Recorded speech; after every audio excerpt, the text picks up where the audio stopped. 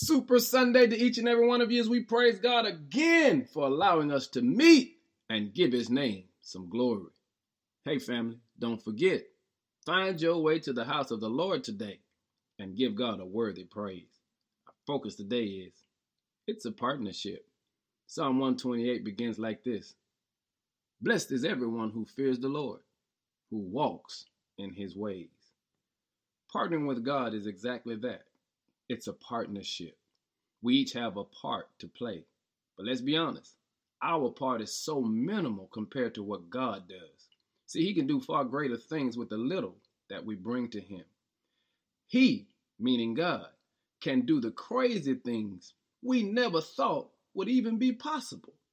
When we actually say yes to him, even though we may think, God, this is all I have, when we give it to him, he can take little and bless it.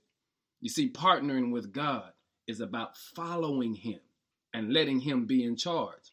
And our part is to be obedient. And the results are up to him. Family, blessed is everyone who fears the Lord, who walks in his ways. That means to be obedient to God and to trust his directions for your life. Hey family, thank God today. It's a partnership. Now give him some praise.